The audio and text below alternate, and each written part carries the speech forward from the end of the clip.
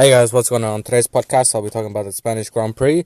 It is a track the drivers are very familiar with, as it is a test track for the teams during winter testing and preseason. So let's get into it. All right, fact number one: the first Formula One Spanish Grand Prix was held at the Pedralbes circuit in 1951, and it was won by Juan Manuel Fangio, who was driving an Alfa Romeo. Number two, the same race was the season-ending round of the World Championship, and it was the last time an Alfa Romeo driver became a world champion.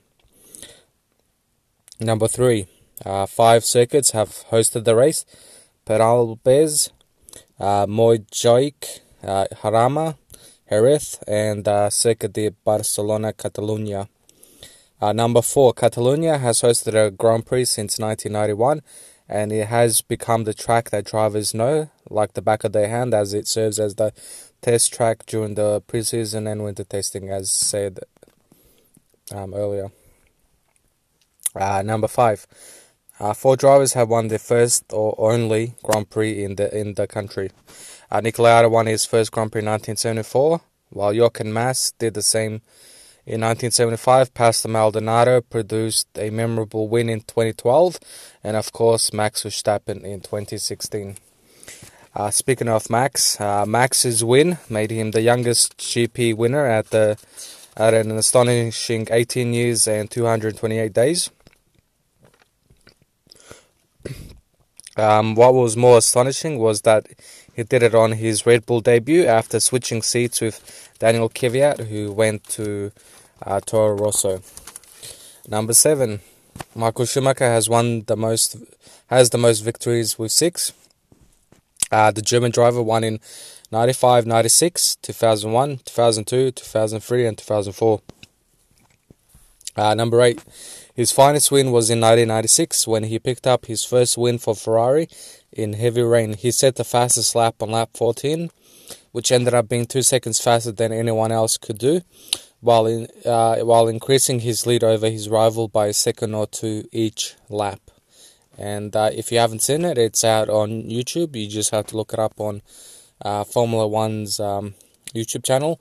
So if you want something to do before the actual race, check that out, and I promise you won't be disappointed. Number 9, 10 drivers scored their first podiums here: Luigi Musso, Brian Redman, Mario Andretti, George Follmer, Gunnar Nielsen, Johnny Herbert, Juan Pablo Montoya, Pastor Maldonado, and Max Verstappen. Number 10, not surprisingly, Fernando Alonso is the only local driver to win the race. He won the race in 2006 and 2013. The latter to date is his last victory in Formula One. He could add to that tally next season. Number 11, Fernando also won a third race in Spain, the 2012 European Grand Prix. He drove one of his most inspired races at the Valencian street circuit, and it was without a doubt the most emotional victory of his career. Number 12, apart from Alonso, 4 other drivers have won both the Spanish Grand Prix and an European Grand Prix held on a Spanish circuit. Michael Schumacher and Mika Häkkinen both won the European Grand Prix when it was held in Jerez, while Felipe Massa and Sebastian Vettel won the race at Valencia. Number 13, Michael Schumacher is the only driver to finish on the podium at 3 different Spanish circuits. The 7-time world champion won both on the Jerez and Catalonia circuits, and picked up his 155th and final podium at Valencia. Number 14, Lewis Hamilton will have a very good chance of claiming a record 156th podium at this year's race. He has dominated the track since 2017 and is looking for his 5th victory at the track. Number 15, between 2007 and 2016, 10 drivers picked up a victory: Felipe Massa, Kimi Räikkönen, Mark Webber, Sebastian Vettel, Pastor Maldonado, Fernando Alonso, Nico Rosberg, and Max Verstappen all took turns winning the race. Number 16, Leila Lombardi became the first female driver to pick up a point, or in this case half a point, She finished 6th at the shortened 1975 Spanish Grand Prix, and to date remains the only woman to finish in the top 6 of a race. Number 17, if it is to rain on Sunday, it will be the first time since the 1996 race that will be affected by rain. All races since then have either been sunny or partly cloudy.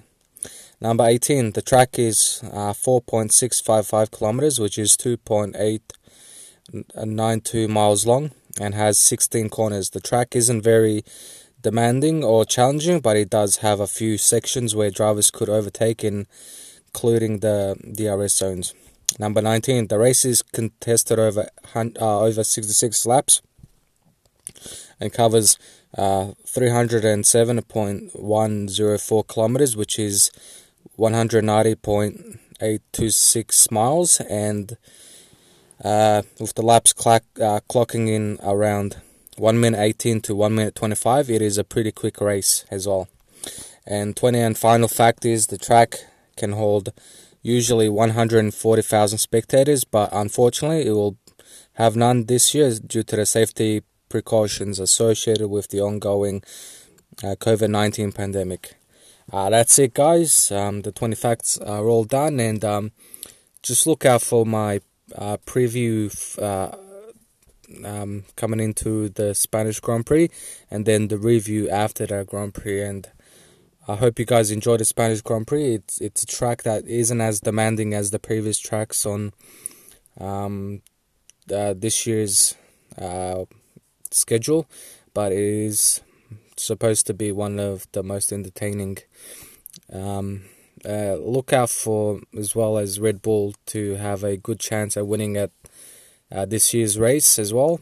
Tyres won't be an issue, but Red Bull has some pace, but not in the corners, but around the straights and all that, so there could be a chance of picking up another victory over the German manufacturer.